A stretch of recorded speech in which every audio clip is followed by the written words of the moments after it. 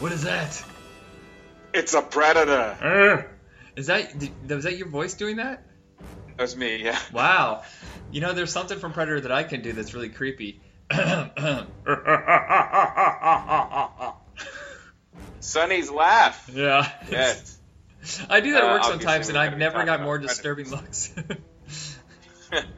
So we're talking about predators, obviously. Yes. All of them. No. I know you're like, no Alien versus Predator, but let's get to them, and it'll be really brisk. Okay. But 1987's Predator started as a joke. Did you know this? No, I didn't. It's a joke. What it was that the two writers were sitting around and they're like, now that Rocky beat up whoever Rocky beat up, who does he beat up next? And they said, an alien. And then they proceeded to write a script called The Hunter, and that got into Joel Silver's hands, and he had it reworked into The Predator. But it started as a joke. Who are the writers on this again? Are these the guys that did those Ewok movies, TV Ewok movies? I'm trying to remember. Oh my God. Why do you have to ask me things that I don't know? I don't know. I always thought it was funny they both did space movies, but they're two wildly different ones. Doesn't matter. The writers are not Michael Finch. That's the latest. It's the Thomas brothers, Jim and John. Yeah, they did Battle for Endor. Well, if their original script had the woods in it, you know that they like the woods. Yeah. So they brought on because John McTiernan, the director of Predator, was kind of new to the thing. He did one movie before, Nomads, and I think that was it. They didn't quite trust him yet, and so they brought on Shane Black as an actor and a studio lookout. That also early? A script doctor. So early in his career. Also a wow. script doctor. Okay, that I get. He had done plenty of scripts before, but see, I'm assuming he was writing on the fly on the set. Oh, I thought you meant he wrote for The Fly. I thought you meant the movie The Fly. No, on the fly. Just punching up the script as they went along. And this movie did hit some snags. And you know what that is, right? The major snag. I missed what you said. What? The movie hit some snags. Oh, yes, there's of course. one major snag hit. The giant cockroach monster. Well, I've heard the description. I know what it looks like, but I've heard the description call it like a bug, an insectoid thing that is very gamely and cumbersome. And I've heard it say that it has a dog's head. But then I've seen the thing, and in fact, I've used it on another podcast. I did a segment, a skit. It's for Splathouse podcast. You guys can listen to it. The joke was Rando Macho Man Savage was in a movie opposite Suburban Commando, and his movie was called Cul-de-sac Commando. And because it's Macho Man is always confused with his dialogue. He talks about his movie having 36 predators. Now, I went ahead and I made a t-shirt design using the original Predator, the original Predator, the one that I just wrongly described as having a dog's head. That one is the alien in Cul-de-sac Commando. And it's a pretty funny skit, too.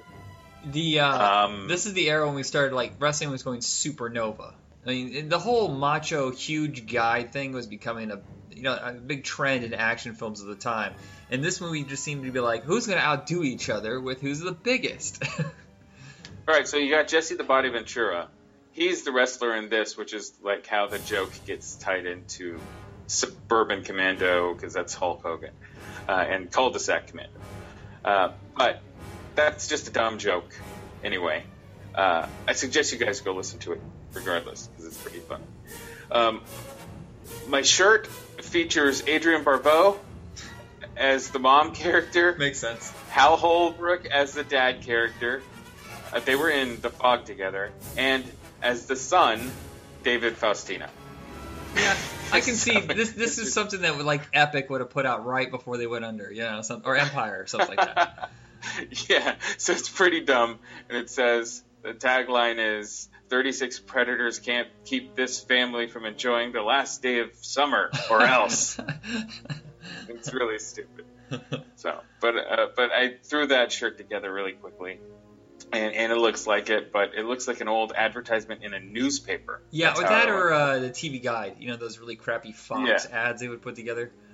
Yeah. So yeah. Predators had. I also did a Predapops shirt, like a cereal shirt, right before all that stuff took off, and there's cereal shirts up the wazoo now.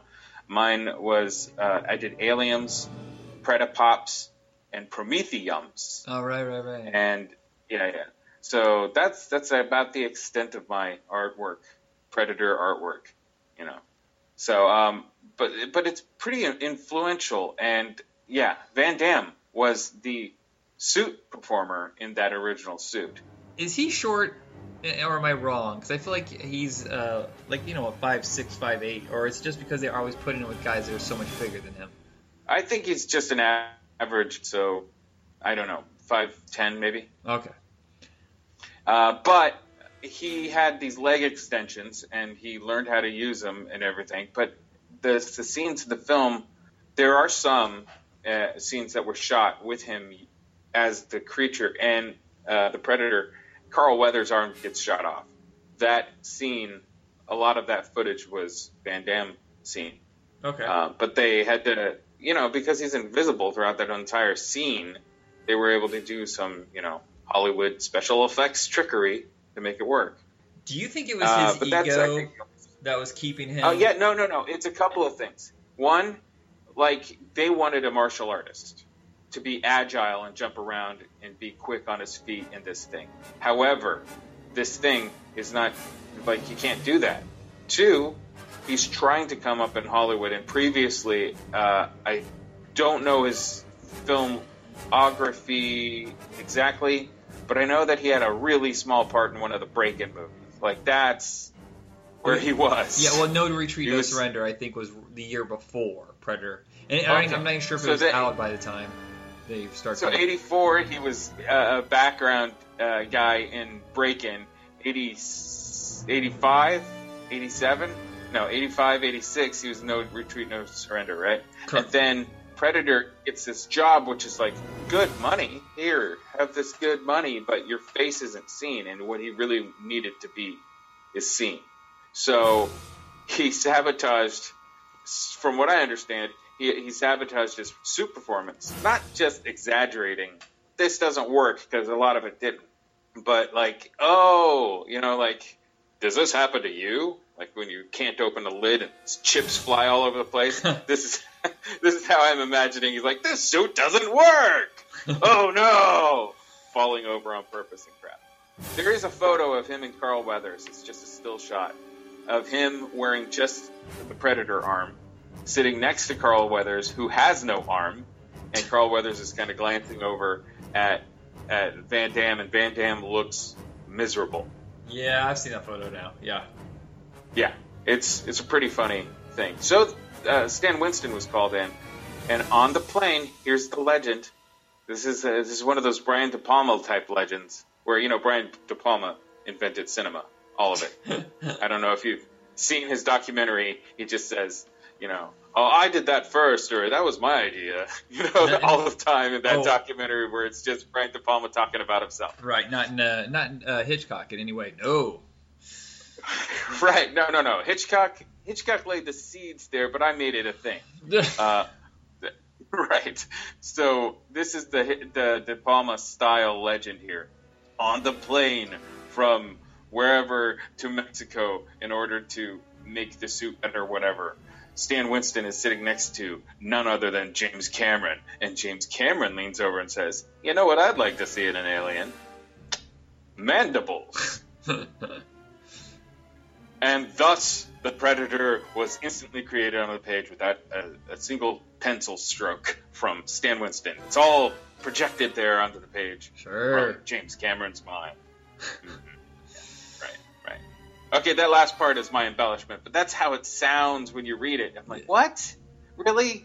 Don't mention James Cameron. He's got too much of his own ego invested in everything. Get away from this one. Yeah. Yeah, you know what's funny is about you mentioned John McTiernan earlier had only directed one film, and that's kind of what I've noticed out of Joel Silver's movies. Is he grabs a lot of untested directors, and quite a few of them come from horror, and they've only done one or two movies. Like he grabbed Mark Lester from Firestarter in Class of 1982. You know, I'm trying to remember. Rennie Harlan he grabbed for Die Hard 2 and Ford Fairlane. Stephen Hopkins from the second Predator he took over to. Oh no, he didn't use him.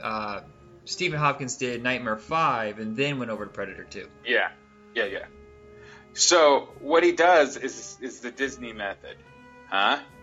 So the Disney method now is get a director who's not really well known as will work for you. Is enough of an artist, or at least a technical artist, to know how to make the thing look like it comes from the same studio. But let's not get a tried and true director necessarily. I mean, they started doing it that way, and then they have two different theories of the Disney method, you know? Because you have Edgar Wright was going to start it, then you have Taika Waititi, who's got a bunch of movies under his belt, but never a big effects movie, and he makes probably the most entertaining one. Mm-hmm. Anyway, it's very interesting. It's a similar theory as to what Joel Silver did. The Predator, I feel like, wasn't a very expensive film, and it's kind of surprising. I didn't know much about movies at the time and how it works. So I was just like, oh my god, these amazing special effects. This thing must have cost a fortune. $20 million is nothing to sneeze at, but I thought it cost a whole lot more. And then as a grown-up, you start thinking, well, it was shot in Mexico. Schwarzenegger and Carl Weathers are really the only names in this. Oh yeah, that totally makes sense. They can make it for cheap. That's how I think the Predator franchise has continued, is because they found ways to cut corners, but not have it show up on the camera, like for the, it doesn't cheapen it for the audience, but they found ways to keep this tight enough budget, they can keep the series going. Well, also, that first movie, The Predator, is just an invisible guy. And I'm sure it's complicated special effects even at the time, but it's still an invisible guy. So you only need a few glimpses of the special effect for most of the movie until you get to the suit. And that suit, what's the actor's name? Kevin Peterhall. That guy has a tragic story because he is 7'2", awesome physique. He's like fully proportional dude. He's not got acromegaly or something like this. He's just a really big guy, and he's really fit. And he played Harry in The Hendersons. He played Harry, and he also was pulled in to play the Predator. He got in a motorcycle accident, had a blood transfusion. Oh, dear God. Is that how he got it? Yes. Oh. And that sucks. So now because he would have had like a career as the Predator, it. Yeah, well, other things too. He was an actor prior to that. He was in Misfits of Science, and he's actually pretty good in it. Yeah, he's also the helicopter pilot at the end of Predator, the first Predator movie, where he's like, what the, so that's he gets his SAG credit there. I don't know if that's the first time he got SAG or not. No. Misfits of Science was 2 years prior. Yeah, okay. That's a TV show, Misfits of Science with Courtney Cox. I remember. I did watch a little bit of TV.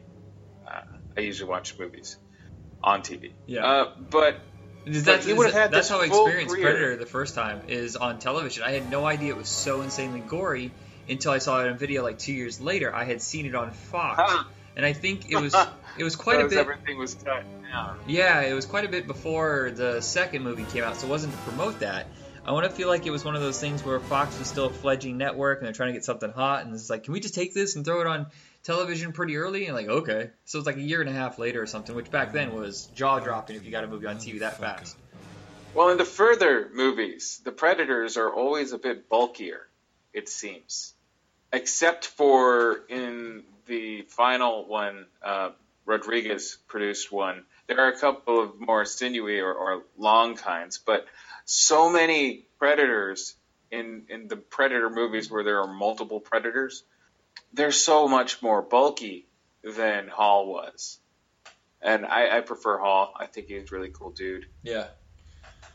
The one thing I don't like about this movie now is I didn't realize how homophobic it was at the time. Look. Well, Jesse Ventura's character. I'm not even gonna go back and edit stuff like that. It was the characters. They're cannon fodder for one. This movie looks like a military movie, plays a little bit like a military movie, literally turns into a horror movie slasher. Yeah, it's funny. It starts off as if it's Commando 2, you know? Yeah, finally, at the very end of it, it turns into a science fiction classic man against monster thing. Right, it's more like a survivalist. Yeah, survivalist. That's actually what I was looking for. Thank you. But in the big chunk in the middle, it's a slasher movie. And the only thing that is different is that the slasher now has like a little pulse cannon on his shoulder. Yeah.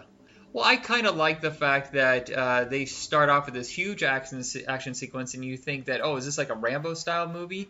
And it's to show you how unstoppable these guys are. They're huge, badass machines, basically killing machines. And then it flips it on you, and now these huge guys you don't think are going to be stopped by anything possible, one creature just wipes them out. And it's really no challenge to take out most of them. Right. However, there's... Yes, that's true. That's how it was written. Yes, but also John McTiernan didn't want it to be a guns a-blazing movie. He didn't. He was like, that's just too stupid. Guns are dangerous, and you're just here fetishizing guns, Joel Silver. And he's like, do it. So he got subversive with his writing. This is maybe Shane Black doing this. When Jesse gets killed, the homophobic character, when he gets killed, his chest gets blown open. You think that he's going to go after the thing and do some damage, and then his chest gets blown open without him pulling a trigger. Bill Duke comes over, the big black guy. Not the little black guy. Carl Weathers is the little black guy. Big black guy. Comparatively. Comes over. I guess. Yeah, comparatively. I mean, they're both, really, fit and strong dudes. I mean, they had to get titans, you know? But height-wise, I'm talking about. Bill Duke comes over, grabs the minigun, and just starts mowing down the trees, and everybody comes over and starts mowing down the trees some more with their guns. This is an extended scene of wasting ammo. This is a commentary saying how useless guns are very often when you need strategy. This is not a pro-gun scene. I think this is like the golden era of the subversive sci-fi film. I feel like that a lot of that's been dropped now. But for like the late 80s, early 90s, it did a really good job of kind of poking fun at the cliches of sci-fi and also like trying to subvert social commentary into a lot of it. Yeah. So, everybody's seen it, right? Like Predator. By now, I hope so. It's been 31 years. By now, right? But you got a lot of people who maybe haven't. So dig it up, look at it. We're not going to tell you the ending, but there is a scene that says "Get to the chopper." You've all heard that. It's very quotable. Anytime. Yeah. Yeah, the movie's good, and the alien Predator himself looks rather interesting. I do have to say I mute it a little bit when Shane Black has his, jokes about a certain... Yeah, they're all dirty jokes. Yeah. They're all dirty jokes. But, yes, definitely, if you are a kid being raised now and you are in this cultural climate that we have where... everything is problematic, you're going to find absolute problems with this. Just understand that all those people die, so you can look at it kind of like a slasher morality tale. Right, totally. You say something dirty, you say something bad, you say something horrible, you're going to get killed, you know. It's strange how the cultural climate is still very puritanical in a way. Yeah. You know what's a shame is that this movie did nothing for anybody except Arnold Schwarzenegger, because... I think the cast is actually pretty good. John McTiernan was smart enough to step back a little bit from the action and focus on a lot of the characters' eccentricities. Because I think Bill Duke is a really well-done character. I don't know his name. I feel terrible for not knowing it, but Chavez. I like his character. That didn't do anything for him. He ended up on War of the Worlds the next year, a cheap syndicated show. A lot of it's the cast. That's the thing that makes a lot of the Predator movies great, is that they focus heavily on the cast. Not so much in the second one. It's got a good cast, but I don't think they give the characters a lot to do. But the third one, definitely. Well, there's an odd bit of casting here. Sonny Landham was a stuntman. He plays Billy, the tracker. Another problematic, quote unquote, problematic character because he's Native American. So obviously he's a tracker. It's like making the Chinese guy know kung fu. But you know what? It works. It actually does work. And it's not disrespectful how they treat it in the film. There's no slurs about him. But a bit of background. He wasn't always a stuntman. He was also a pornography actor. Really? In the 70s, yes, sir. Huh. And later in his career, he also, when Jesse went on to try to do the campaign, Jesse the Body, tried to do the campaign or succeeded in becoming governor. Sonny Landham also tried to do the same for, I think, Kentucky or something. And failed to get the Republican ticket. But, really? You're running and you have those not skeletons because it's out there. They're not skeletons in your closet. Yeah. They're out there. Can I tell you something? They're in your living room. Something about him. And you're running for... Yeah, it makes me nervous. Like, I feel like there's a lot more even hidden away. Like, he seems the kind of guy you do not mess with in any way whatsoever. Right. He did seem that way. In the later years when you're looking at his interviews and stuff, he's an imposing dude. But as Billy, I really like the character. Yeah. But also, I'm like, Billy, did you really have to stand on the log and do that? Oh, the noble warrior, yeah. Like, did you have to? Really? Because then that would have been like 2 Schwarzeneggers versus him. Yeah. I really like the first one. The second one, I think, is kind of a letdown. I know some people are huge fans of the second one, but I feel like the second one's really loud. You know what I mean? Like, there's constant chaos going on in the movie, whereas the first movie really had control over the moments that were loud and a lot of moments that were very controlled and patient and almost introverted. Well, the second one suffers from the weird future. It's 1990 when it came out, and it predicted that 1997 was going to be block wars like Judge Dredd style without the future tech between Jamaican gangs and Colombian gangs in Los Angeles. Yeah. At least there's a 7-year gap with that, because Demolition Man decides that 3 years later it's going to be that way. Like, 3 years. Yeah, and it's like soft and nice. There's not a lot of block wars going on in that, but it's just these odd predictions, and it's super violent. It's guns a-blazing constantly. But this is also not like gun fetishizing. This is all these are tools that people use to kill. And when the Colombians go into their hideout to get their guns, I was like, holy crap. Are they an army? Well, yes, they're a cartel. Yes, they're an army. But they have such an armory of weapons, it's nonsense. But they don't get to use them because the Predator does his thing. There's a bunch of different types of predators. Did you know this? How versed are you on the Predator verse? I am not. Do you mean like class types? Yeah, well, here you have the urban predator, and in the previous you had the jungle predator. Right, but what decked out in the appropriate style. Yes, there are class types. Okay. So is it decided as part of their tribe, or is this like what they choose as their? So the whole thing, I think, what they kind of, I can't remember if they explain it all, but this is supposed to be like a rite of passage, right? So as a predator gets older, they have to go on a hunt. The first two don't even get to the rite of passage at all. The first films, but the Alien versus Predator movie that does. But towards the end of Predator 2, Danny Glover, our hero, is the intrepid detective / super badass who is constantly a thorn in the side of the Predator.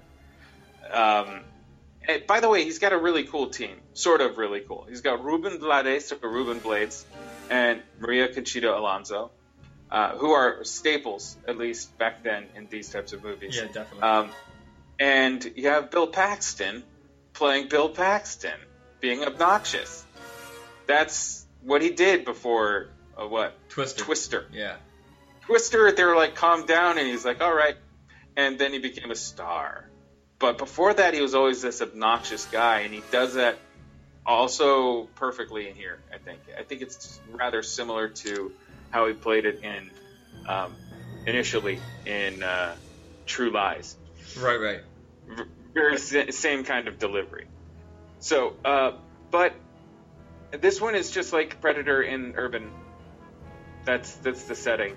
I think it was smart to take it to a new environment so it doesn't seem like a complete clone to the first one. I know it had to be more expensive in order to shoot in Los Angeles, so that couldn't have helped. I remember it opened really big, but then it just collapsed because critics didn't care for it. Audiences were kind of meh. I think it's grown as more of a cult movie than it was when it first came out, but I still think there's something... Besides the chaos, I feel like there's something missing. I think it's the fact that there's no longer a mystery. The first and third one have a mystery of sorts. The second one kind of ditches it. Yes, the second one, it does have a mystery, but we're already in on it. You know? Right. It's because of the Predator, we're already in on it.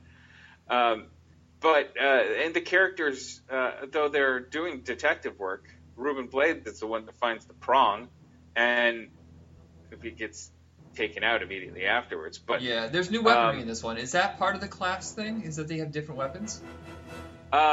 Well, people are people, right? You and me are different people. We have different skills. And I know how to use a bow staff. I don't know if you do. You might know how the booger flicker.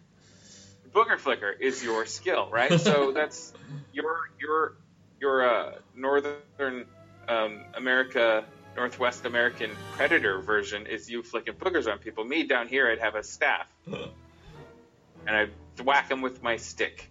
You know, so it's like that. Different tools. This is the one that has the spear, which disappeared after they shot the film. Somebody stole it. So this one also has a porno actor in it, Terry Weigel. She's the girl that's with the Colombian. Oh yeah. It's sad that I know these things. Coming.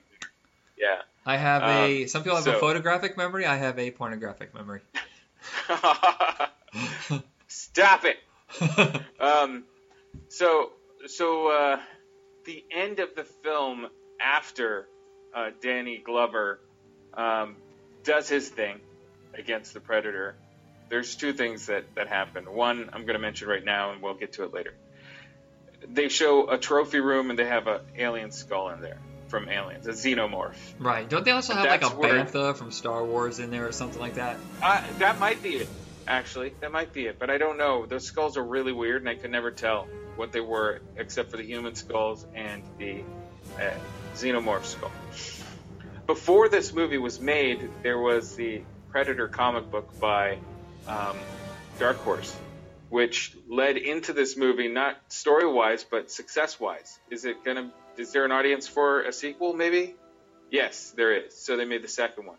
But the second one comes off kind of cynical. It also has Morton Downey Jr. in it. It's so obnoxious. My God, I can't believe that's the other thing. It seems obnoxious.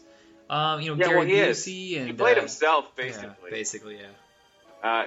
He's a talking head. He's a loudmouth on TV most of the time, and here he's playing a reporter version of that. And so, news reports of all the violence. This is very RoboCop 2 like. Yes. Doesn't necessarily feel good when you're watching it. It's got some cool things, really cool things to it, but it's got this bad vibe. Yeah, 1990 has that excessively violent. We had Total Recall, Die Hard 2, Predator 2, RoboCop 2. These seem like really cynical, very dark, and just gore-filled. Yeah. Well, this one was going to be NC-17. Is actually the first movie. Holy schmolies. To be rated NC-17 like this. And the uncut version is only available in Germany so far as I've been seeing. I've searched online high and low to find a rogue file of it here and there. There aren't any. Okay. So I wasn't able to see all the gross stuff that's been cut out because it's super violent, and that's the deal. NC-17 for violence. So they cut some stuff. I don't know what. Oh, yeah, I do know one. The Jamaican drug lord meets with our detective, Danny Glover, in the alleyway. And after the detective leaves, the Predator jumps down to get the weaker of the quarry, which is the Jamaican. He kills him and rips out his spine and his skull. So he puts his hand in his back and rips out the spine, and the skull follows. And that is the scene that was cut, is the ripping out the spine. It was cut in favor of him just holding the head. And actually it works that way. Do you think it's funny how Stephen Hopkins was, like, he did Nightmare 5 and Predator 2, which are subpar but gore-filled films. Then he did, like, Judgment Night 3 years later, which is amazing. And then he did Ghost in the Darkness, which was really restrained with what happens to them, you know? Yeah. It's funny. He became, like, a totally different style director. He watched Reservoir Dogs and learned from Tarantino in the one scene where the guy cuts off the guy's ear. There's two shots of that. There's two shots of that, and one is the camera doesn't cut away. And the audience was like, huh. And then the second shot, the camera cuts away, and the audience is like, ah! Because you're imagining what's going on, yeah. So I think he tightened up his skills in that, lets the audience do half the work, which is good. You want the audience to think and to imagine. That's what movies are for. So at the very end, though, there's a bunch of predators that show up. This is where the bulky dudes are. But this is where we start to see hierarchies in predators, what your question was. Are these guys on, like, rites of passage? And the answer is yes. But this comes from extended universe, comic book learning, and stuff like this. So the predators are from a planet called Yautja Prime, and their race of whatever they are is called Yautjas. They're Yautja, which is kind of dumb because we don't call Earth Prime, and though we are referred to as Earthlings, every living creature on this planet is an Earthling, down to the bacterium. So like humans is what we are. We're not from planet Human Prime, anyway. Bad writing. There's the unblooded, which are teenagers, basically, children to teenagers. There's the young blood, which is they've gotten at least a kill, and so they've been blooded. They're on their way to their kill. They're on a major hunt type of thing. The blooded are the ones who have had their kills. Elites are the bosses over them. Elders are the super old dudes that show up and hand the hero an item of some sort. Like, yeah, here's a hand Danny Glover this gun from 1712 or something, and he's like, what am I I could just pawn this and get a lot of money. Yeah. Well, it's surprising they gave him back his own world's weapon. You think they would give him some sort of, like, one of their weapons, some futuristic sci-fi crap. Yeah, maybe. And then there are the ancients, and the ancients are the guys that are, like, probably dead, and they're highly revered, even more so. But there's bad bloods, which are the rogue predators, which comes in with the Predators film. Mm-hmm. But before that, there's Alien versus Predator, because of the stupid throwaway gag skull. Well, that and the comic book was huge. Dark Horse did a crossover that was very popular. It's funny when I look back. I was just thinking about this today because this morning I bought a huge lot of comics from a guy for like nothing, like a dime a piece.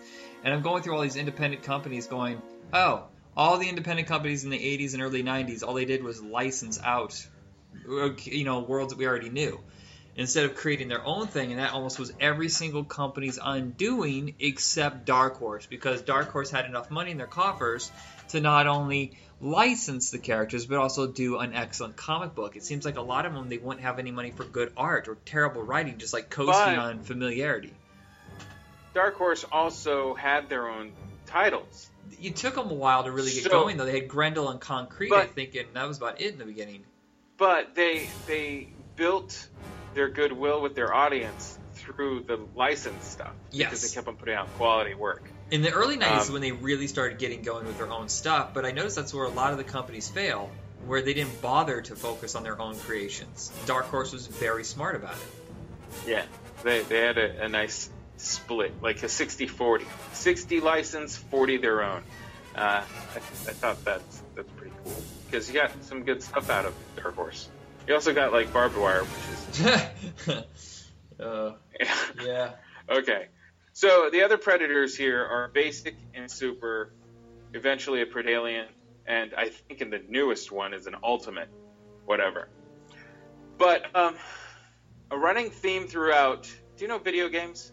Yeah, somewhat. You ever play against people online at all? No, because they're always better than me, and I always suck. Terribly. Well, I mean, I suppose you could do this in an arcade as well. But there's a thing called rage quitting. Our listeners probably all know what rage quitting is.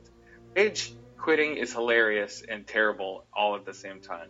People get super, super mad and they destroy the equipment that they're using. Oh, God.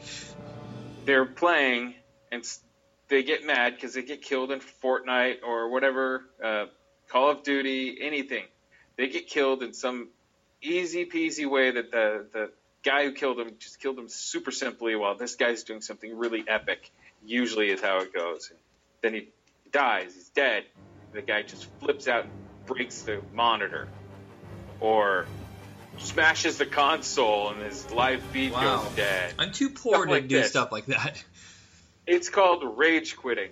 And the Predator in Predator 1 and Predator 2 is a rage quitter.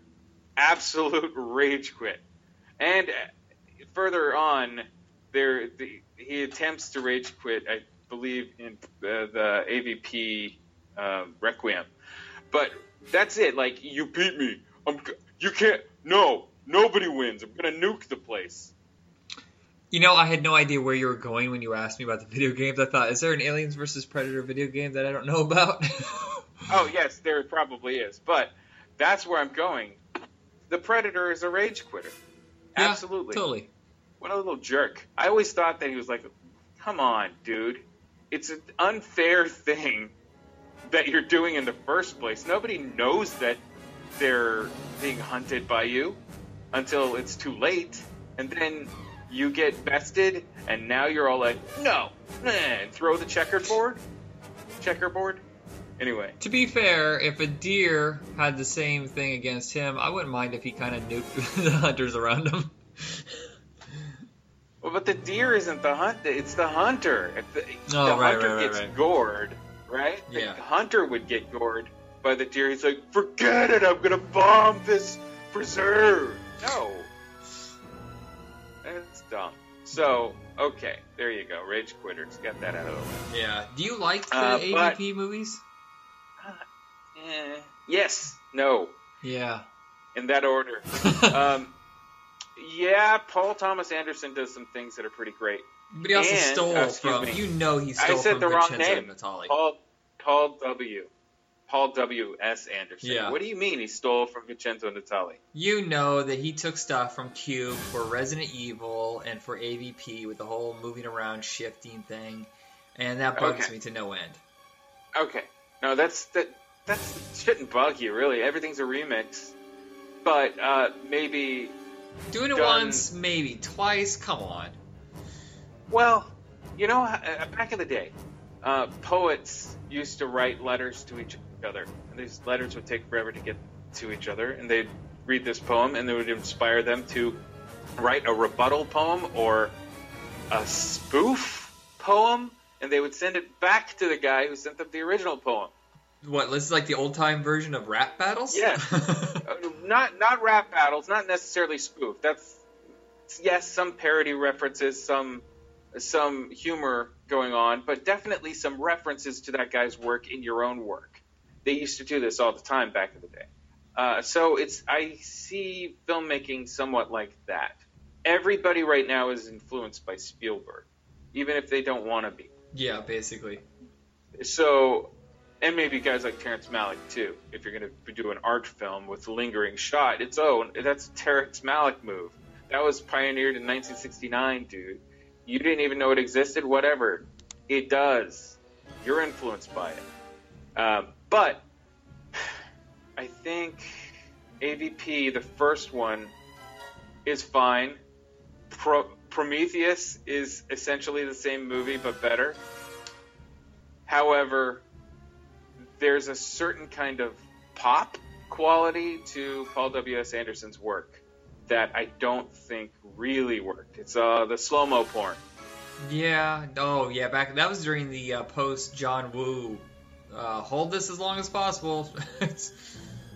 Right, John Woo knew how to do it though. That was John yeah. Woo's signature. It was a signature unto him, and then like what they started doing this stuff where it's slow down, speed up, slow down, speed up. The Zack Snyder method. But I think actually Zack Snyder thing. Paul W. Anderson's really the one who started that. So to be fair, he ripped off someone and someone ripped off him. Yeah, so Anderson's stuff is just like the Predator is jumping slowly or throwing the thing slowly at the alien that's slow. And look how cool it is. This movie should be 3D. And it's before 3D was a thing. Right. You know what's funny is the movie is only, I think, if I remember correctly, 79 minutes long, and it's 12 minutes of credits. We ran this at the theater, and I know this because it took. We did the premiere. We did the midnight premiere. They got so screwed up that they didn't start till 1 o'clock in the morning, and everybody was pissed. Wow. Yeah. There's an extended version which is better. It has more gore, and it should have the more gore. It was supposed to be R, right? Running. It was originally supposed to be R-rated, and they got nervous and cut it down. And thankfully, I mean, here it's all special effects done with CG that you can cut it down. It's not Expendables fake bloods squibs. Yeah. But it is stabbing running through with an invisible item that has blood on it. So that has to be CG. So this is the one where you start to understand the dang what's it called hierarchy thing, and that this is a rite of passage. And these are either young bloods or unblooded. I think they're young bloods. They're going to be blooded by the end of this thing. Yeah. The hunt is they have aliens to hunt. And they need incubators, so that's the human sacrifice. And it goes back to ancient times, and this is the Prometheus thing, where it's off-world where they go, but here it's on our planet in the very cold, and there's a pyramid underground. Which is different than the other ones because they always took them to a hot place. Here they switch it up. Yeah. So it's interesting. It's got some cool ideas. It's got some somewhat ancient astronaut theory. It's not terrible. It's not bad. It's one of Anderson's good movies. Yeah, it's popcorn, but it's not bad popcorn, which is what the second one, Requiem, I still have no idea what's going on in that movie. I can't see anything. Ah, yes, that's a problem. Now, I watched it again last night because why not? I have it laying around here. So I watched it, and one, it's dark. Two, everybody is really bummed and upset. This is mostly Middle America, though it happens in Colorado. This is salt of the earth people, but this is salt of the earth people under the heel of the government. Just theoretically, just as like the oppressive government sort of thing. The maybe not political, but like it's Colorado, so it seems like these people are like libertarians types. There's hunters out there. They get aliens in them, face huggers, grab them. This movie doesn't care if it's a kid, by the way, or an unborn kid. It just doesn't care. Yeah, it's nihilistic in a way. That's the word. Now, it reminded me of, finally, when everybody got together to fight the aliens and then eventually the Predator, not knowing that the Predator is there to kind of fight the alien too. They have this sort of, everybody gets together in personnel vehicles, and that's the point where I was like, this is like Red Dawn. This is like feel bad like Red Dawn is. Red Dawn did something to make you care about the characters. Yeah, sort of. I just thought, I'm not a huge fan of the original Red Dawn. It's okay. But I've always thought that, I was like, oh god, most of these actors are terrible, and they're annoying. I know they're children, but they're annoying. I don't care. I actually will stand up for the remake. Oh, okay. I saw the remake. I don't like Josh Beck. I think no, he's miscast. It should have been the other kid. Josh Hutcherson should have been his brother. Yeah, that's true. The tone in the remake of that one isn't as heavy, but right. In the original Red Dawn, it's a very heavy tone, and this movie has something similar to that, except it steps away from that as well because it's science fiction. It's fake. It's absolutely fake. It's not even possible. So, but it doesn't care. So that's what's great about it. actually, is the movie doesn't care about its characters, and anybody at any time can die. Yeah, the pretty girl who's clearly the directors. What is it, Sprague Brothers? They did not the Sprague Brothers. Who are the ones that Sprague. did Sprague? They did Skyline, which is you think Requiem's bad? Skyline is such a drop off a cliff downward in quality. Hey. They produced Skyline all on their own with minimal budget, and they made a big profit off of it. It's a decent success, and they have a sequel that's even better. I heard the sequel's better. But they produced that one. But Skyline, at least they learned how to light a scene. Yes. Okay, because this movie is just far too dark. What I was saying, though, is like the girl that you need to protect, they say, in movies. Pretty blonde girl. You have to absolutely protect her. Well, she gets taken out, like, gruesomely. Except you can't see it because it's too dark. The boy that is also supposed to survive, who is supposed to be her boyfriend eventually, also gets mortally wounded. It's just like that, this film. A pregnant lady gets impregnated by the Predalien with Predalien baby eggs. Predalien, and she's already just going into labor. Holy crap, movie! Yeah. Like, you're so mean. And that's the thing. It's an overbearing, mean tone to the characters in the film. Which very minimal humor to it. There's just one joke, which is like, are you guys stoned? And the two stoner dudes are like, shrug? Yeah, that was the joke. That was the one joke in the film. The third one actually is a little bit darker like that one at times.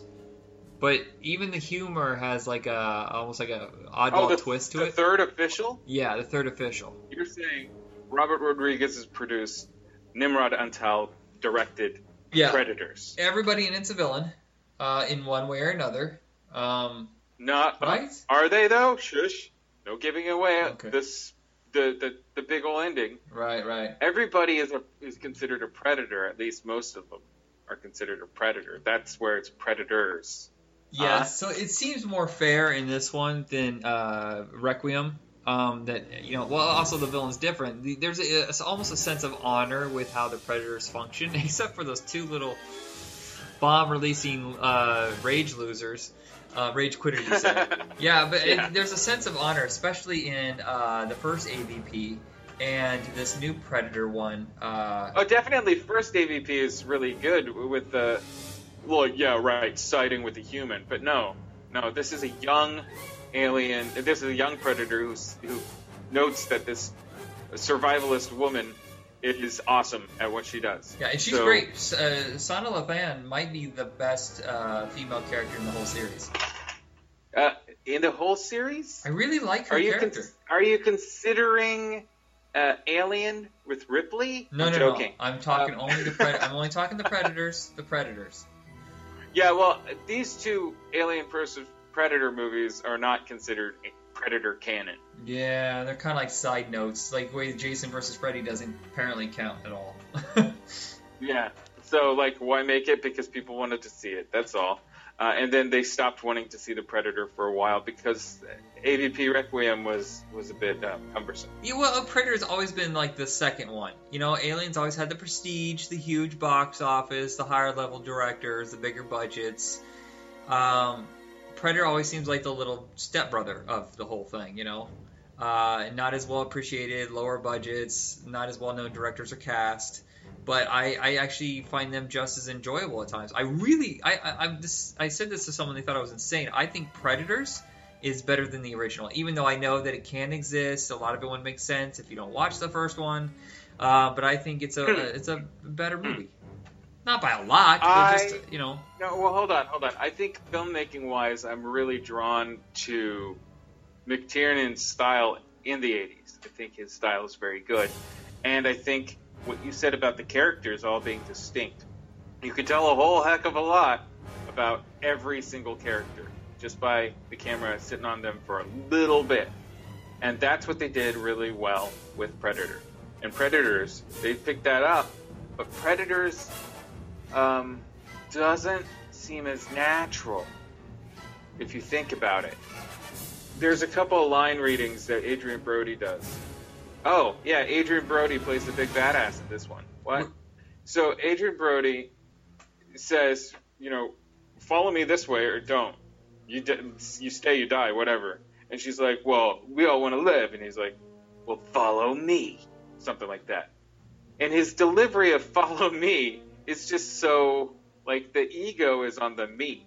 Yeah. And really, as a badass, he shouldn't have any ego at all. True. He should simply just go, well, follow me then. So when he says it like that, it's not his character saying that. It's almost as if Adrian Brody, the actor, was saying that because he finally gets to play a badass, and he was letting his personal get in way of the professional.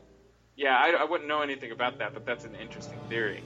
But that's all I'm saying is line reading. I wonder how many different line readings of "Follow Me" they had. Well, follow me then. Yeah. You just got to put the emphasis on the word "follow" and the less on the "me." And then I'm like, totally with you. You're not acting. But when he goes "follow me" or whatever, I'm like, okay. It's Nimrod Antal, right? They did this one. Yeah, Nimrod Antal. He did. Previously, he did a movie called Control, which is I think a Polish film or a Czechoslovakian film, something like this. And I have seen it, and I don't remember anything about it except that it's cool looking.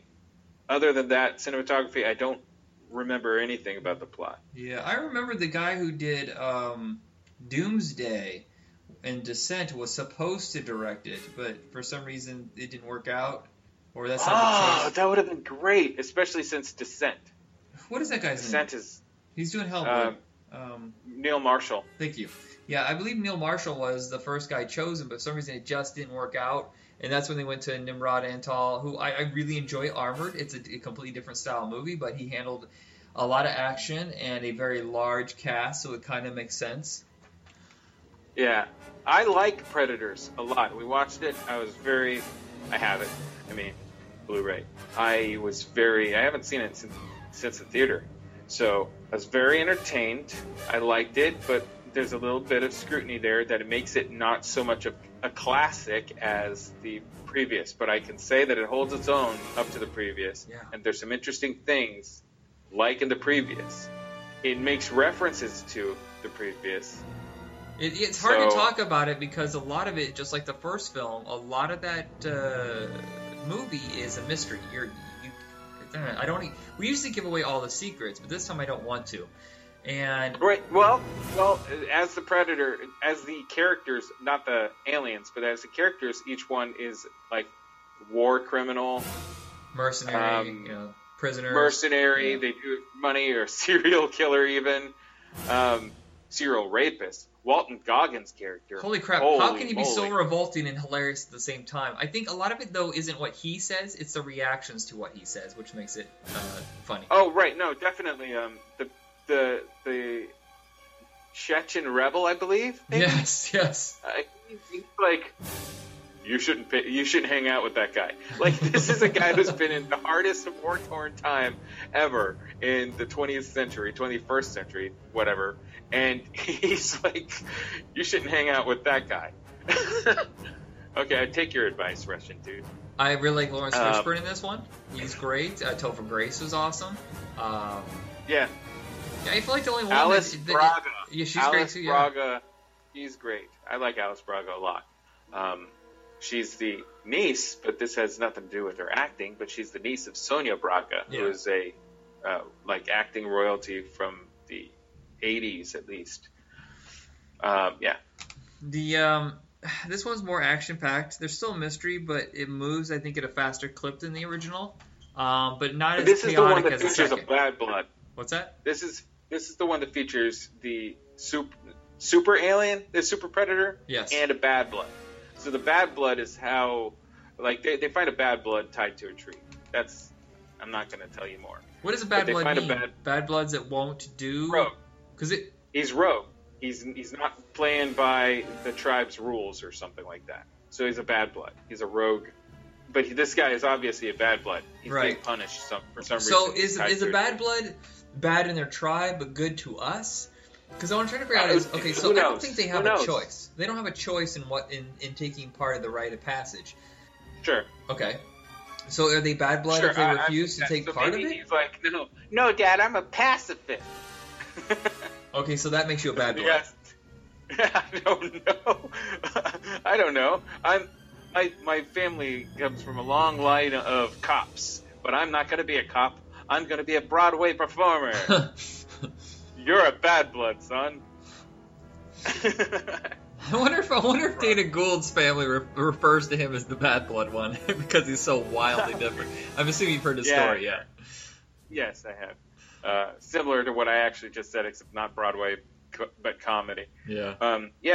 So that's it, really. I like them all here and there. I like things about every single one of them. Yes.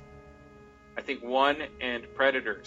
Predator and Predators are too sweet, very good. Yes. And the rest I could give or take, depending on mood. So what is this new one about? I've only seen one teaser trailer. I haven't watched the new one. So they're coming to Earth and they're taking on a band of mercenaries, but in the city? No. It's also set in a suburban type thing. The Requiem wasn't suburban. It was mountain town. It's like Bend, Oregon. It was Colorado, but it wasn't. Have you been to Bend? Bend is the hipster capital of Oregon. It's a beautiful looking place. They took on the aliens with hot chai tea. Here you go. Would you like some artisan sliced pizza? Yeah. So the setting, so far as I understand, is it's similar to like a suburb or outside of a major city, and there's definitely some sci-fi, like a science facility there, and they're the people behind discovering more and more what's going on. Also, in Predator 2, to jump back, Gary Busey is the character who was supposed to be Dutch. Dutch is Schwarzenegger's character. Oh. They rewrote it to be a government spook. Also, a government spook in that movie is Adam Baldwin, who plays nothing but government spooks, unless he's playing a bad guy. And so here, government spook, I wonder if Adam Baldwin's going to show up in in Predator, the Predator, which has the ultimate Predator. There is an ultimate Predator in this, which is a giant Predator dude, 12 feet tall or something. Okay. Huge. All right. By the way, I was wrong. I told you, a year ago or 2 years ago that there was no way in hell that Shane Black was ever going to direct The Predator, that he was clearly lining it up and was going to step aside and have Fred Dekker direct it. I was wrong. No, you know why? Because he has pedigree now. Because he has a bunch of movies under his belt that he's directed that people like. Yeah, but I just don't know if this is a step down for him. I'm worried because The Nice Guys was so good, but it didn't make any money.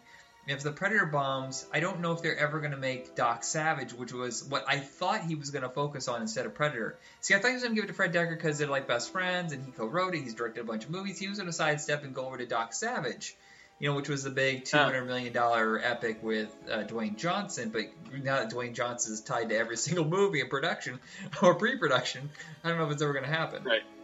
Yeah. I don't know. I do not know. All right. So I hope it's good. I hope it kind of keeps the franchise going, and not just let's just keep an entry every 5 years, just keep people interested. No, something that revitalizes it. But I just don't feel it's happening. We'll see. It's September. I'm very excited to see it. Yeah, I hope everybody is. So that's definitely one that we're hitting the theater for, and it's got Olivia Munn in it, and I really like Olivia Munn. I think she's cool. Yeah, she's cool. Thomas Jane. And Thomas Jane, he's the one I'm like, what? They snuck that guy in here. It's a sneak. It's got Keegan-Michael Key. He's like highlighted in it, and the guy, I don't know his name. He's the villain in Logan. Oh, Boyd Holbrook. He's in this. Yeah, that's Hal Holbrook's kid. Is it? Bringing it back. Yeah, I'm pretty sure. The circle of life. If I'm not right, then it's just a name similarity. But hey, it's a name similarity. But fine. But yeah, but sneaking Thomas Jane in there, not even saying Thomas Jane in the initial teaser, it's just like showing him going like blah, blah, blah, something gruff. Thomas Jane gruff words. Yeah, wait, it's who's that? Wait, that's Thomas Jane? Boy, is there a dude that always skirts on the rim of success? It's Thomas Jane. You keep thinking it's going to happen, and it doesn't. Just doesn't. But you know what? I would say his career is pretty successful. It is. I mean, if you can get continuous acting work for 25 years in this business, that's a success in itself. Yeah, and like superstardom. Who wants to be Tom Cruise? Yeah, really? You're the pressure's so high at all times. Besides, Thomas Jane walks around bare feet anywhere he wants. Okay. He does. Is he a doesn't hobbit? Care. I don't know. He just walks around bare feet. So far as I recall seeing, he just walks around bare feet wherever he goes. If he wants to, nobody's like, "Hey, sir, you have to put your like no shirt, no shoes, no service." It's Thomas Jane. You're gonna serve him. Oh yeah, you were in the mist. You killed your kid. Do whatever you want. Nah, it's like, oh, you're Thomas Jane. You're the Punisher one time. Oh, yeah. You're Thomas Jane. You were in the Velvet Gold Mine. I wonder if people walk up to him and just go, "Deepest, bluest, my head is like a shark's fin." Yeah, Deep Blue Sea is probably one that he's known for very much, actually. Yeah. All right, we've stalled enough. All right, that's it. Really where do you get your shirts? The Predator movies. Where do you get your shirts? My shirts. Oh, geez, just go to Jametsko.com or follow me on Twitter, Jametsko, GIMETZCO.com. All right. And check out your podcasts. You can see them also through your Twitter. And check out our show on Facebook under Video Night.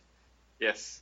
Or Retro Rocket Entertainment. Yeah, I mean, I do like 12 different shows. I think that between you and I think we have 15 shows going. I think we've covered 90% of the podcasts out there. It's just like Mark Maron and then us. Right. Hopefully, anyway. All right. Well, good night, everybody. All right. Good night. Wait, hold on. I can't do it. I don't have it. You had it last I can't time. do it. It's just Chewbacca. This is an add-on, everybody. You got to the end of the episode from, 2 years ago? Yeah. So this is a special bonus. This is the 2020 version where we just finally decided, hey, there it is. How do you do that? It's my tongue in my mouth. That's it. Do you have to have water in there or something? No. Okay, so am I supposed to be going dun dun dun dun dun dun dun dun? There was surprisingly not a lot of that noise in this movie. Yeah.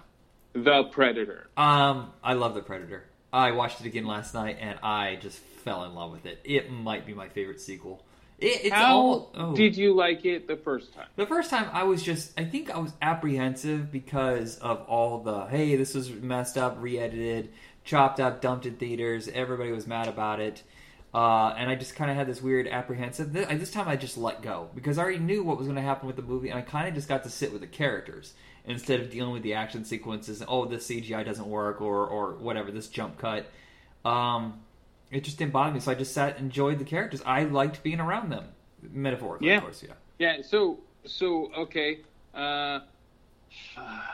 Let's do the roll through it real quick.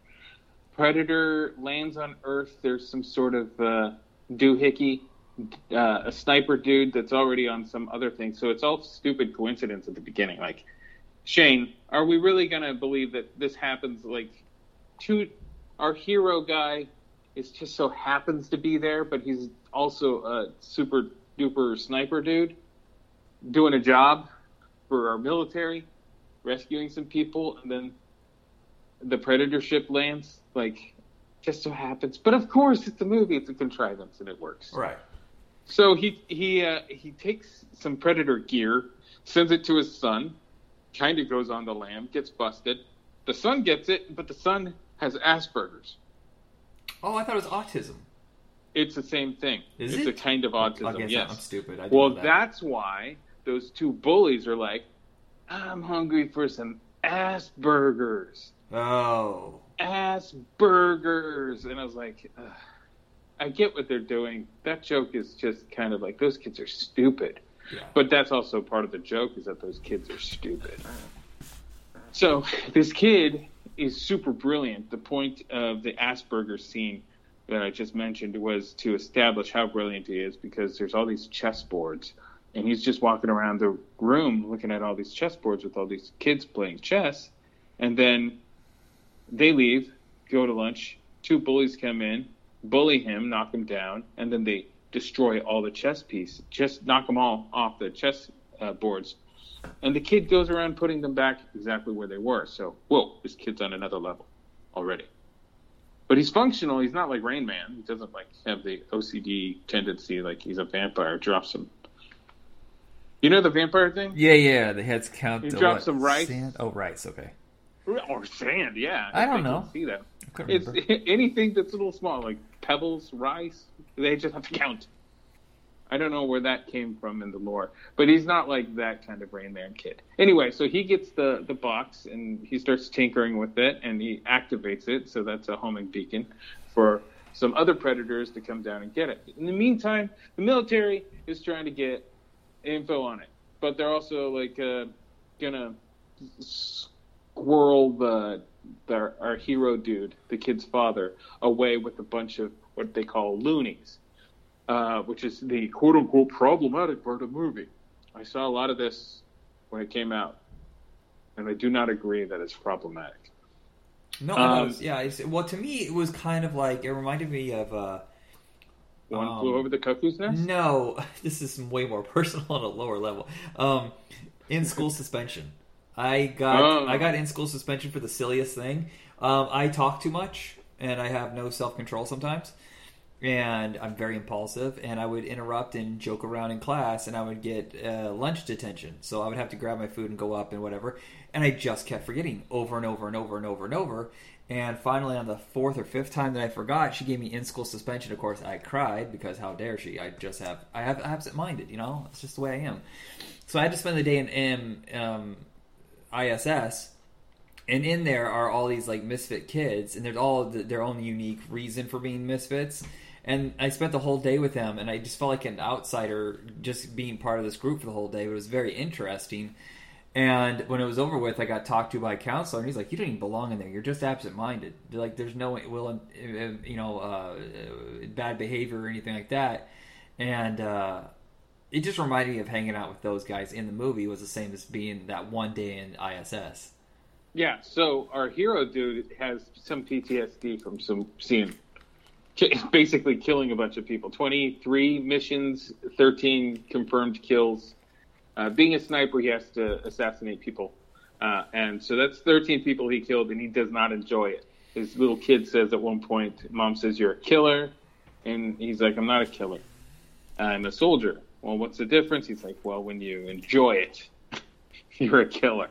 So you know that he's dealing with something, but he's not crazy. He's not a loon, but he's put on the bus full of loons, and they are fun characters. And I think the problematic moment is that calling them loonies and treating them like they're real people instead of like they're needing to be treated with kid gloves. That's how the script treated them, like they were real people. Right, just like they did with the kid. And I loved every moment of that.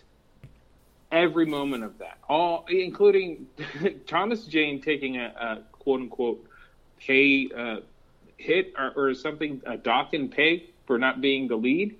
He's just a supporting character, and he's great. Yeah, it might be my favorite performance of his. Yeah, it's like weird, irreverent, and he's got Tourette's. All the guys have PTSD. One guy who tried to kill himself, who walked himself into the hospital with a bullet in his head after he had killed an officer over him. Is that what that is? I thought he was referring to himself as the CO that he shot. He was referring to himself as he's the CO and he shot himself. Whoa, dude! I've seen this twice, so I maybe because I'm a little slow sometimes. I think you're right. That makes it even more impactful. Wow! So he tried to kill himself. Yeah, he was referring to himself in third person, and then later he reveals. Yeah, and I didn't get that. Wow, sometimes I'm a big dummy. Yeah, I'm usually the big dummy. Don't take my role! Here, you can have it back. Well, and Keegan-Michael Key is... Yeah. He and Thomas Jane have a very strange, antagonistic, almost like brother relationship. Well, the deal is, Keegan-Michael Key's guy got turned around in battle and shot up his own transport full of his own troops. How did I miss that? Holy killed shit. killed 6 of them. Wow. One survived, and that one survivor was Thomas Jane. Oh my God! How did I miss this? They explained this on the bus. Mm-hmm. No, not on the bus. They explain it later in another scene, but they are they had to go to hearing after hearing, and so they're just sitting out there waiting for waiting to be called by the lawyers, JAG, whatever you call them. Yeah. And so they would just be sitting there, and they developed a friendship over this. Boog is going crazy. Oh, I thought that was you. I was like, what are you doing with your files? No, Boog is going crazy with the cottage cheese bucket. It's empty. I'm going to go somewhere else. Now it's following me. Stop it. You can edit this. He thinks I'm playing again. Okay. While we're talking about dogs real quick, that is a very interesting relationship they develop with the Predadog. Yes!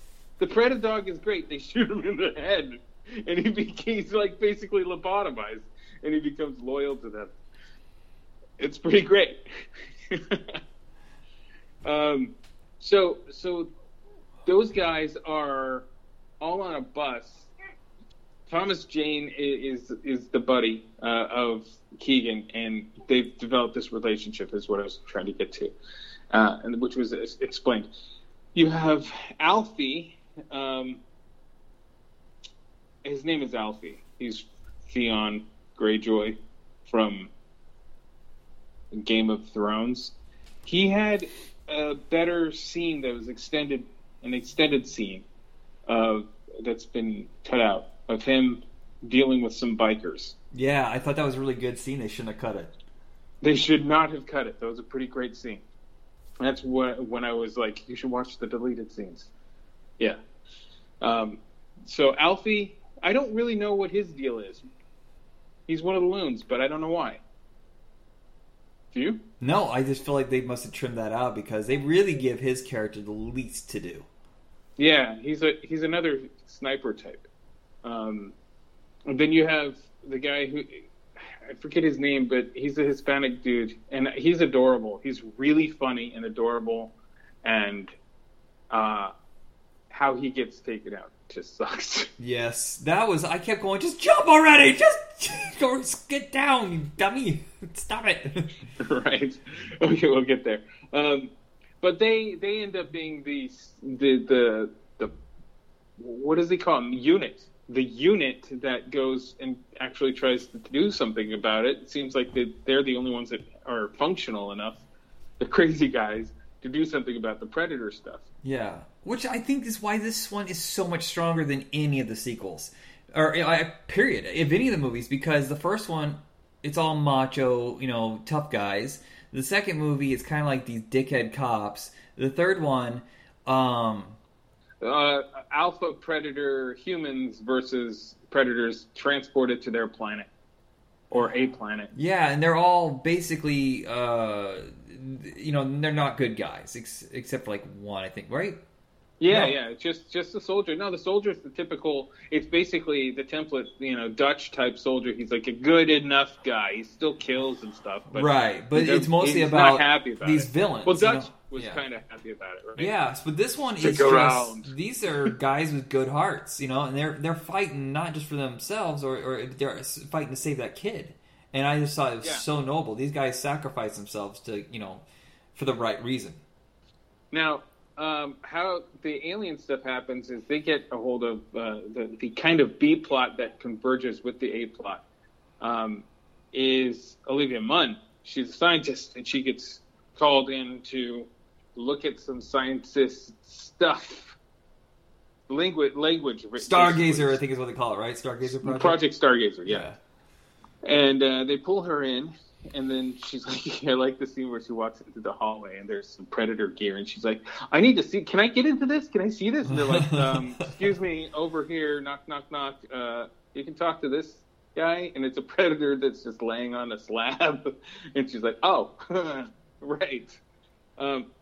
the Gary Busey character from the second movie, his son is in this movie, played by Jake Busey.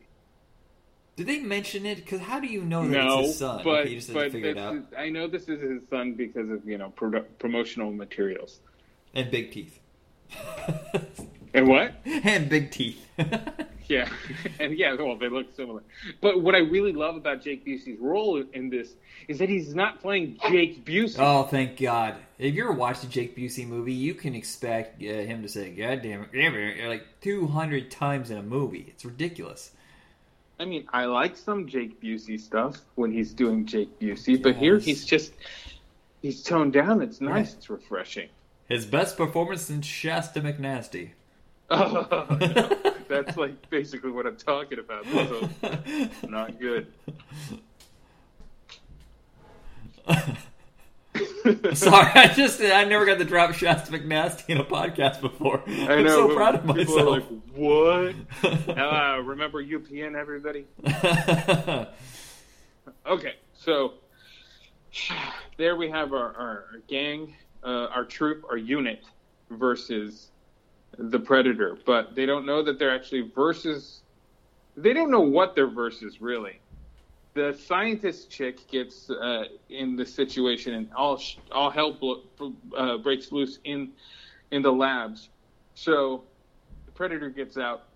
She strips bare because she has to decontaminate to get out of the room, and so she's huddled down. And I made this joke. The Predator walked by, looks down at her, and goes, nah, and walks on. And I was like, that's the patriarchy for you. Naked woman, not threatening. She's not threatening enough.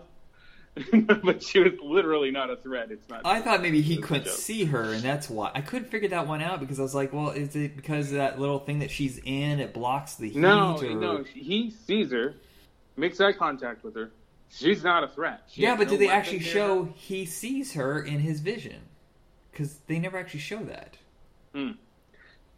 Actually, do they basically ditch that in this movie? I'm trying to think now. I feel like they're obsessed with the heat vision. Yeah, I mean, why do you got to be obsessed with it if it's already been established? Yeah. But they have it in this movie here and there, but they don't milk it. So she gets out and she follows him on foot, and I'm like, what? This lady's crazy and awesome, and like. This is another issue that some people have, like, oh, yeah, like, right, like a scientist lady would do that. And I'm like, why not? Honestly. If you really, really want to know, I mean, why is it every time we watch, like, an alien invasion movie, it's always like, the Mad Doctor is after the guy who's on the run, like Starman and stuff like that. We don't question that, but... Yeah, but, I mean, that's also a man in a suit just strolling instead of just some relatively fit chick grabbing a gun. Dart gun, that is, to trank it and take it off after him. It's impressive because it's impressive, period. Yeah. It would have been impressive if any other character did it, too. Yeah, well, if they even asked her, you're going to take him down with the train cut? She's like, yeah. Like, so confident, of course. Right. The thing I like about her character is that she's, like, all in. Yeah. Well, the scene where she's knocked out, and then she picks up that shotgun, and she's like, yeah, we're going to pull the trigger. Yeah, we're going to take this gun. They're all like, oh, dude, bet on that one. You owe me $20. I should have bet on that one, too. Yeah, so they end up, because she's going to be on the run, too. She's going to be on the lam, just like they are, and they were actually, at least our main guy was going to be killed. Yeah. She was going to be killed, too. When they kind of rescued her. Not that she necessarily needed it. It's strange how it's okay to rescue her character, even though she's a formidable character, didn't necessarily need it. They were going to kill her. Huh. Shane Black is crafty. He's clever. Well, I love the fact that he constantly flips this over and over, where that's what I'm saying. Well, they're the hunters, but then they're the prey over and over. So at some point, they're the predators. They're hunting, and then things get flipped, and they have to go on the run again. Yeah, it's rather interesting. So what it turns out to be is this predator that she's chasing is like, give me back my gear. They get it back from the kid. It's actually like motherboard or a very important component to a computer that he needs, which would help us fight against predators who want to use our global warming situation for their benefit. They want to just kill humans all off and then hang out on this planet because our planet is going to be, in the future, suitable for them because they're like lizard people, sort of. And there's this one predator that's like, no way, Dan. No, I'm going to help the humans. And we don't know this for the longest time. And then like halfway through, or a little bit more than halfway through, he gets taken out by this giant predator. Now, what do you think about the giant predator? Is he a mutation or is he a newer breed? Okay. Remember, the kid puts on the helmet and he's going through like program files in the helmet, and he's watching this one file, and it shows a predator laying on a slab and him being injected with something. Okay. And then I missed growing. That. No, you blinked. You blinked is what you did. I looked at my phone because I have ADD. Maybe that's... it wasn't a very long scene. But it was there. And that was just like a hint. Like, when it comes up, we don't know. It's not anywhere near Predator action. It's the kid on Halloween. Which this is a Halloween movie. Yep. Is that the new thing they're going to set with... when it's... Shane Black all by himself, it's always a Christmas setting, but I wonder if that's the thing they're trying to set. But if they're Black and Decker, oh my God, I never even thought of that.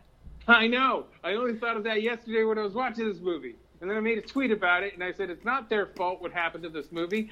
It is the studio meddling. Okay, so Fred Decker was on Facebook for a while. Yeah. And, it was when the movie was coming out, and he was doing a lot of podcasts, and he was talking to everybody on Facebook. And, man, when this movie came out, they hurt him so bad that he just eliminated his account and disappeared, and it's a shame. I really like Fred Decker, and what they did to him was just awful because it's not his fault the movie ended up so choppy. And upon rewatching, it's not really choppy by the end. All the reshoot stuff at night, even including I think the death of Keegan and Thomas Jane. I think that was during a reshoot. That was like really heartfelt. That was poetic, is what I said. It's so very strange. Poetic. There's a couple moments in this where the music shifts around. Like, literally, they just excised the scene and never bothered to fix the soundtrack. That's the only thing I really noticed. But the more I watched it, I was like, okay, wait. For some reason, the first time I saw this, I thought they cut this out. It almost felt like I was watching a newer, updated version of it. But I know it's just my attention span. But yeah, I really didn't have any horrible problems with this, but I guess they just reshot a whole ending because the special effects didn't work out or something like that. They had like daylight. I don't know. How is it possible to have that? There were two Predators that were on the unit side, and there's a behind-the-scenes shot of two Predators on a tank, not an actual tank with a gun on it, but a cannon on it, but an armored personnel carrier. Right. And our heroes are all in that, and two Predators, and the Predators are like waving at the camera because it's behind the scenes stuff. And I'm like, what is that scene? And that's during the daytime. Yes, I really don't know how. This is something about like a spider predator or something like that. What? I heard. I can't remember where I read it, but that was part of the scene. Is there was a spider predator, and the special effects looked terrible, so they couldn't pull it off. And they said that there's not going to be a director's cut of this because they never finished the special effects, and it was going to cost another $10 million since it was a bomb in the first place, and they don't have a place to put movies like this. Like, okay, so Justice League has... they absolutely have a place to put. No, they don't. It's Disney Plus, and they're not going to put this on there. Why? Oh, right. Well, yeah. Okay. Well, why does Disney even want Fox? That's the thing I don't understand. Right. They bought so many R-rated franchises, and why? Hold on. Okay. Disney Plus, when it first came out, it had Adventures in Babysitting presented on there, and it says coming April 2020. April 2020 shows up, and it's not there. I believe it's Peacock that has it right now, Adventures in Babysitting. So what they're doing is they're just licensing stuff out that doesn't fit on Disney Plus. Yeah, but they're not going to finish the Predator director's cut because it's not beneficial to them unless... I don't know. I feel like this movie might gain a following over the years because it got some really bad press. Yeah, it's way better than... Very fun. Yeah. It's very cool, and the least cool parts of it are the Mega Predator being CG, to me, that was a little bit of a bummer. Did you want like forced perspective? Yes. Okay. That's all I wanted. It just seemed a little bit cheap to do it CG. And maybe it's true. Maybe forced perspective stuff might have been too difficult to do at such a clip, you know. Mm-hmm. But the CG stuff, the design of him, he's got a really strange proportion. Kind of has big hips. It's just weird to me. Well, you got a problem with big hips? Big hips, really tiny waist. Is he wearing a corset? Well, did she say something about he had an exoskeleton underneath his skin? Yes, she did say that. That is weird. How do you even do that? I don't know. Like That's Logan? why he's not running around in armor. Do they have adamantium?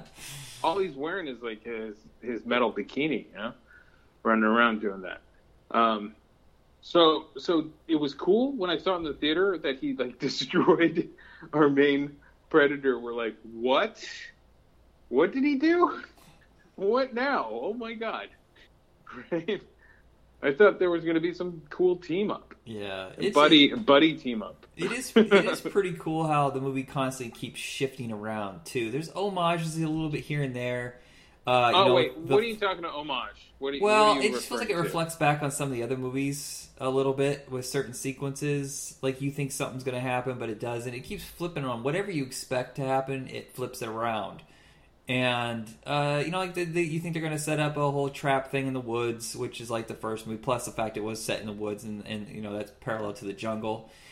And they don't really set up any traps, not really, and they just kind of just get ready, and you're like, oh, well, they're just going to prepare and then drag him into the fight with the rest of the group. That's it. The kill box. That's all they were doing. Yeah, but like you're expecting, like, oh, they're going to get like trees and they're going to get rope and stuff like that, and it's just, I'm glad it didn't do that. And yeah, the Ewok booby traps. Yeah, and then getting onto the ship, like, oh, they're going to go to the Predator planet or something like that. Every time you keep expecting something like that, and then it just destroys the ship through a sacrifice. And I don't know, it just kept surprising me. And it moves so fast. Yeah, it moves really fast. But the humor throughout is great. And again, the controversy about the loons is that a lot of people were saying that it was treating them badly. And what I know about people who have been through trauma, some of them right now are following what some online rhetoric is saying of like, don't talk about it at all. But others still are like, don't treat me like a baby about this stuff. I'm cool. I can also have a sense of humor. Yeah. And that's how this movie takes its approach to those characters. And I do like when she's like, my husband did this and that, and this is the type of man that he is. And the little dude walks up and goes, your speech didn't inspire me or anything, but I was just called a pussy, so I have to go with him. It's like such a funny scene because he's so sincere. He's gentle and nice about breaking it to her that her speech about her husband wasn't that moving. I thought it was funny though how honest she was. She's like, he was a terrible husband, but he's a hell of a soldier. Right. Same scene. Yeah. No, it's really good. And I was laughing a lot throughout the movie. And this is kind of, I said this when I was watching this thing. The Alien movies, except for one of them, which is Alien Resurrection, happens to be my favorite one. Alien movies are for when you want serious sci-fi. Like really serious, consistently serious sci-fi, except for that one weird thing. But the whole series is serious. But when I just want to have fun with similar, like, sci-fi, I guess, rated R sci-fi, yeah, the Predator movies are that. They're all in some kind of way fun. Did you know this? That Thomas Jane's character is named Baxley, named after the stunt coordinator from the first Predator, Craig R. Baxley, who also directed Action Jackson? No, I didn't. Also, the reason his character has Tourette's symptoms is because Shane Black has Tourette's. I did not know that. Wow. Also, here's a little bit more trivia about the very first movie and the last movie, this final movie. There is a little scene where our little boy is walking through Halloween trick-or-treating, and he's wearing the gear. He's actually wearing the Predator helmet in the arm. Right? It's his big head. Right? He's this cute kid. Uh-huh. That kid, by the way, is a powerhouse actor. Holy crap. Yeah, I knew him from somewhere, but he had worked with Thomas Jane prior to this in Before I Wake, which is fantastic. I'm not too big on Flanagan movies, and that's the only one that I've missed. But he's walking through, and passing in front of him is a red alien with white eyes. Now, the white eyes are for this movie, but it's a little kid dressed up as the Van Damme suit. Oh my gosh, I never even caught that. That's hilarious. Go look at my Twitter feed. I posted the picture. Jametsko. It's at Jametsko. That's my Twitter feed. Okay, so yeah, that's a little nod to the very first one. So there is an homage directly there with this one, and there's a second homage with the casting of Jake Busey. The rest, I don't know if there are full-on homages or nods. What do you think about Sterling K. Brown's character? Crap, he's a hell of a villain. He's a worse villain than the actual Predator, the Super Predator. Like, the guy got his hand, he's like, you gotta catch it, catch the glaive on your arm. Like, right, and then he cuts his fingers off. And he's like, then he just kills him. He just shoots him in the head. Yeah. He's like, you gotta be quiet. Okay, so there is an editing thing where I got a little lost. When they're in the woods, and I think it's right after Thomas Jane and Keegan-Michael Key shoot each other, there's a sound, and Sterling K. what was his name? Brown. Sterling K. Brown turns around, and there's a blast, and someone's head explodes. And all of a sudden, how did that happen, though? What had happened was, and it's not an editing. The only thing is the quick succession of edits. I watched it, and I followed this time, because the first time I was like, he killed himself, but why? She called him, and she's holding a gun. Olivia Munn. She's holding her gun, and she calls that guy. And established before, the little kid says, when you're in danger, it just shoots. Oh. That's how the kid... Like, the kid gets hit in the back of the head with a bottle or a can by the Halloween guy. Right, by this heavy metal Halloween punk. And his shoulder mount turns around and kills that guy and blows up the house. Which is a bit of an overkill for a weapon, but okay. So that's how the kid learns that this shoulder mount responds to danger. So she calls that guy. He turns his head, and the thing turns at the same time and just shoots. Oh, it blew his own head off. Oh, my God. Okay. Yeah. See, I kept trying to figure that out. I was like, did the Predator shoot him? Who shot him? Yeah, Predator gear shot him. Yeah. The AI in the Predator gear. I remember, this is a side note, but I remember someone being so pissed they walked out of this movie because they said, get to the choppers. You know, that's an homage to the first movie, and I'm like, what's wrong with that? It's not like that... Some people are so tightly wound. It's really not like they said, get to the choppers. Yeah, they just say, get to the choppers, and there's a bunch of motorcycles, so there you go. I don't even remember that scene, thank God. That would have made me eye roll. So there's another homage. Okay. But yeah. Also, do you know who the star was supposed to be? Who, the star? The original star signed on to this was Benicio del Toro. Oh, that would have been cool. I guess. I don't know. That's kind of weird. But I really enjoy Boyd Holbrook. I think he's a fun character. He hasn't been in a lot, but... No, and I wish that he was related to Hal Holbrook, and he's not. Darn it. I was hoping for some prestige coming in, but he's his own prestige. He's cool. Yeah. Boyd Holbrook is pretty cool. Yeah. I love this movie. Yeah, I think it's great. It's so much fun. I loved it way more the second time. I want to know what that initial ending was, and I swear that thing in that sarcophagus was going to be an alien. I thought it was going to be Arnold Schwarzenegger. Did you really think it was going to be Dutch? Yeah, I really thought that they were going to bring him out and like he had been captive or something, or kept safe on that ship. Like the alien who was on our side had like captured him from his planet or something. I don't know, and brought him back to Earth. I don't know. I heard another rumor that it was going to be Newt. Like she was an adult now. She was coming down. Newt from Aliens? Yes, I know. No, that doesn't. Your Dutch theory holds more water than that. Yeah, I looked it up online last night, and so there's gonna be a lot of lies there. But that was something that they were toying around with. But I don't think the suit sticks the landing. I don't think that ending really sticks. That's exactly my point. We were thinking that it was going to be this sort of maybe a hybrid xenomorph or something, not like they did with the Requiem, Alien vs. Predator Requiem, but some sort of xenomorph. Because look at the sarcophagus that it's in. It's kind of already shaped like a xenomorph head. Yeah, it's like they got nervous and changed it This seems like a reshoot. It is the reshoot. Okay. That's part of the. Well, how does it originally end?